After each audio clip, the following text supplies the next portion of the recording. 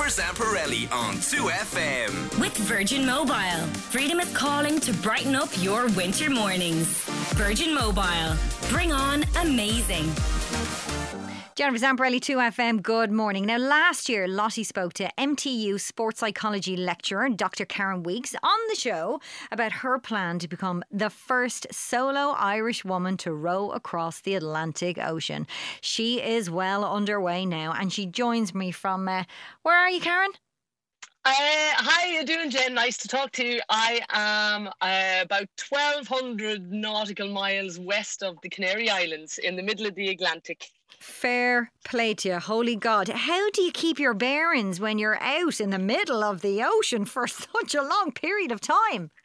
Well, there's a lot of electronics around the place, and so I have, like, at night I'm just following the compass bearing, and I have a GPS plotter here so I can plot my way across, and I'm just heading west towards Barbados, and that's the plan. How do you sleep out there? Well, actually, sleep is it's an odd one, because when you're rowing solo, and I'm finding this more and more, it's quite intense. Like, it just, nothing stops. So when you're rowing, you're obviously interacting with your physical and mental well-being and everything like that. But then when you want to sleep, you're still, the more you sleep, the less distance you're going to gain. So then when you're actually trying to sleep, there's ships maybe passing that you have to communicate with, or you have to make sure you're navigating and going in the right direction, and that the winds are taking you the right direction, and you have the boat set up right.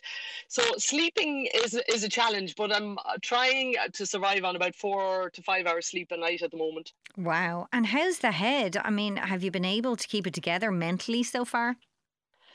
Yeah, I think mostly mentally I am. One of the things, the challenging thing at the moment is generally when people are rowing or sailing across the Atlantic, they go at this time of year. They leave in November, December because of the trade winds. So the trade winds basically are the prevailing winds that blow off Africa.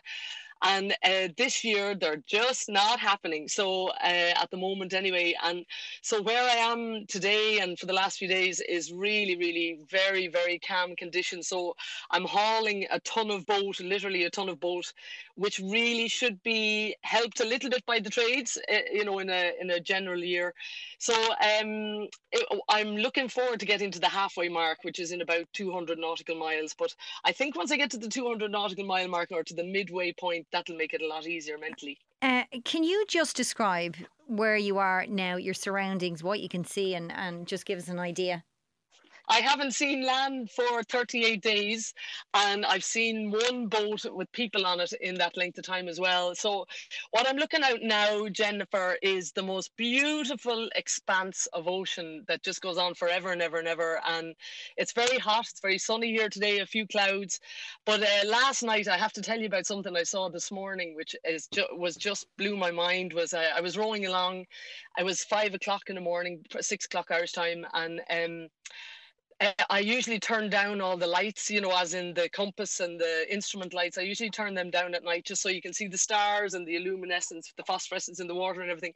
But at about 5 o'clock, and I'd love to know what it was, my whole boat lit up. Literally, just the whole boat just went ding, lit up really, really brightly. And so I was thinking there was a boat nearby, which I haven't seen a boat for about 2 weeks. So, but there was no boat. But I turned around to the west, and there was a massive meteor shower. It was like a big tail. It lasted for about 3 seconds, which is a long time, I think, with one of those things. But after that plummeted down through the sky, then there was a meteor shower after it. It was just, I've never seen anything like it, and I'd love to find out what it was. It was obviously something in space exploding, Incredible. Oh my days. And how are you getting on with the wildlife?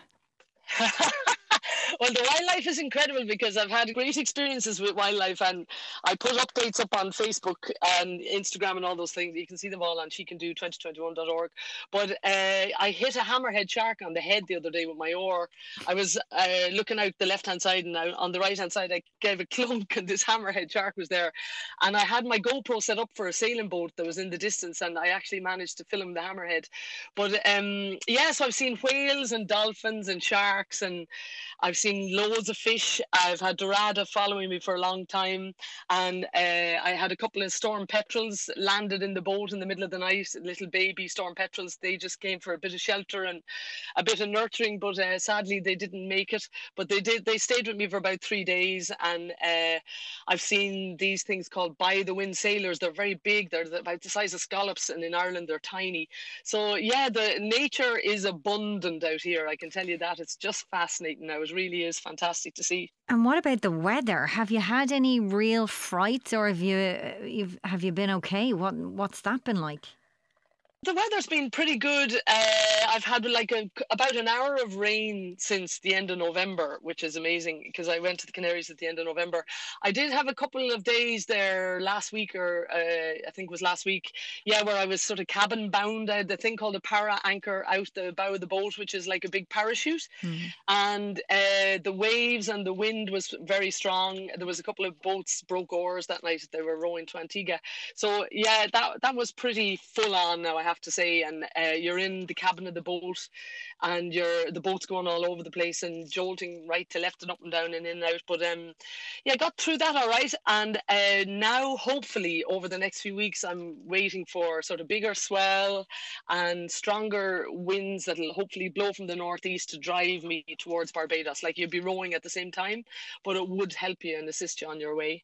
You have done some massive solo cycles and stuff like that, but what's the biggest difference with the rowing?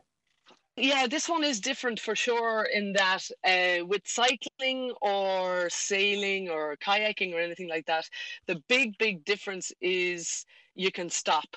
And like with the rowing, your head cannot stop. You cannot take a mental break. You can't. Like in a cycle, if I was wrecked, I could maybe book into a motel, or I could flick my tent up in a field and just crash out for 12 hours if I wanted. I could go to the pub and have a few pints. I could go and have whatever, a nice big dinner or whatever, a big plate of pasta. But here that just doesn't happen. And I know for a fact that I'm not going to get a lovely big vegetables and spuds and a wholesome meal. I know I'm not going to get that now for a long time. So I know I've nothing I can't say in 3 days I'm going to have not rehydrated food for a change. So like all that sort of stuff is much harder than on the land, I have to say. But I knew this was a big step up in adventure, and I really am loving it. You have to dig deep for this stuff. And that's why, like, if I do make it to Barbados, I'll be the 20th woman in the world to ever row an ocean solo. And the more I do this, the more I understand why that is. So I'm looking forward to just keeping rowing and making progress. You know, it's exciting, that's for sure. It is. It's a definite adventure, and I am really enjoying it. So, I think you should try it, Jennifer, yourself. No, absolutely not. I just can't fathom what it's like to be out there. I mean, 38 days you've been out there. How many more days do you think it's going to take? Well, I was hoping it would take around 70. I would hope to be in Barbados by maybe 74, 75 days, I'd say, at this rate. But, you know, it really depends when the trade winds kick in. If the trade winds kicked in a few days, I could be there in 70 days. It'll definitely be another 30 or 40 days for sure.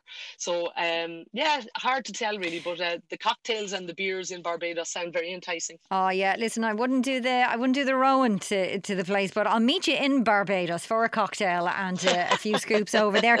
Can you just remind us again, why are you doing this?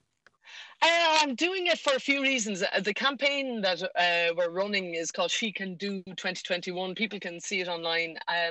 But basically, I am doing it obviously for myself, and I've done a lot of endurance stuff before, so I am wanting to push my own mental and physical limits, and I'm certainly doing that, which is great. I love that part of it. The other main reason is to try and encourage others, specifically girls and women, to try and push themselves a little bit more outside their comfort zone, and just to step out of the norm and to try adventure sports and try and do something that they wouldn't normally do. And I think that if somebody sees somebody doing something and it can provide a platform for them to do something themselves, that would be worth its weight in gold. And just speaking about gold, one of the other things that we're trying to do is trying to raise money for Laura Lynn and the RNLI. So if people want to donate to that, they can flick onto the shecando2021.org page and flick onto the GoFundMe link on that, and that would be really appreciated. You are incredible. You need to write a book when you come back of all your adventures. I would love to read it. Is there anything you would like to say to family and friends who might be listening now, who might be a little bit worried about you? I'd say now, in fairness to them, they're all well able. They know me well. They're well used to you. They're well used to me. I'd say, I think the main thing to take from this is, like, a lot of the stories you hear and are reported about, say, doing these adventures or rowing across an ocean, a lot of the stuff you hear is about the storms and the whales and the tragedies and all that sort of stuff. But there is so much beauty as well. So, like, the stars and the skies, and during the days, the big swells and the sea and the fish and the wildlife and all that sort of stuff. And thankfully, actually, one of the things I'm pleasantly surprised at is that I'm seeing really very, very, very little plastic and very little rubbish on the water. So I think that there's so much good out there, and there's so much support from people for me online, and I'd like to say thanks a million to them as well, for the continued support. It really means a lot, to be fair. It's very helpful. Dr. Karen Weeks from the middle of the Atlantic, thank you so much for joining us. Keep going, and listeners can follow your progress, as you said, on shecando2021.org. Best of luck with everything, and hopefully we'll catch you up when you get to Barbados. Thanks a million, Thanks, Jen. love. Appreciate the call. Thanks very much. Bye. Slán. There we go. Oh, isn't she just incredible what she is doing out there? Would you be brave enough to do it? I don't think I would. And what she's experiencing is just unbelievable. Jennifer Zamparelli on 2FM.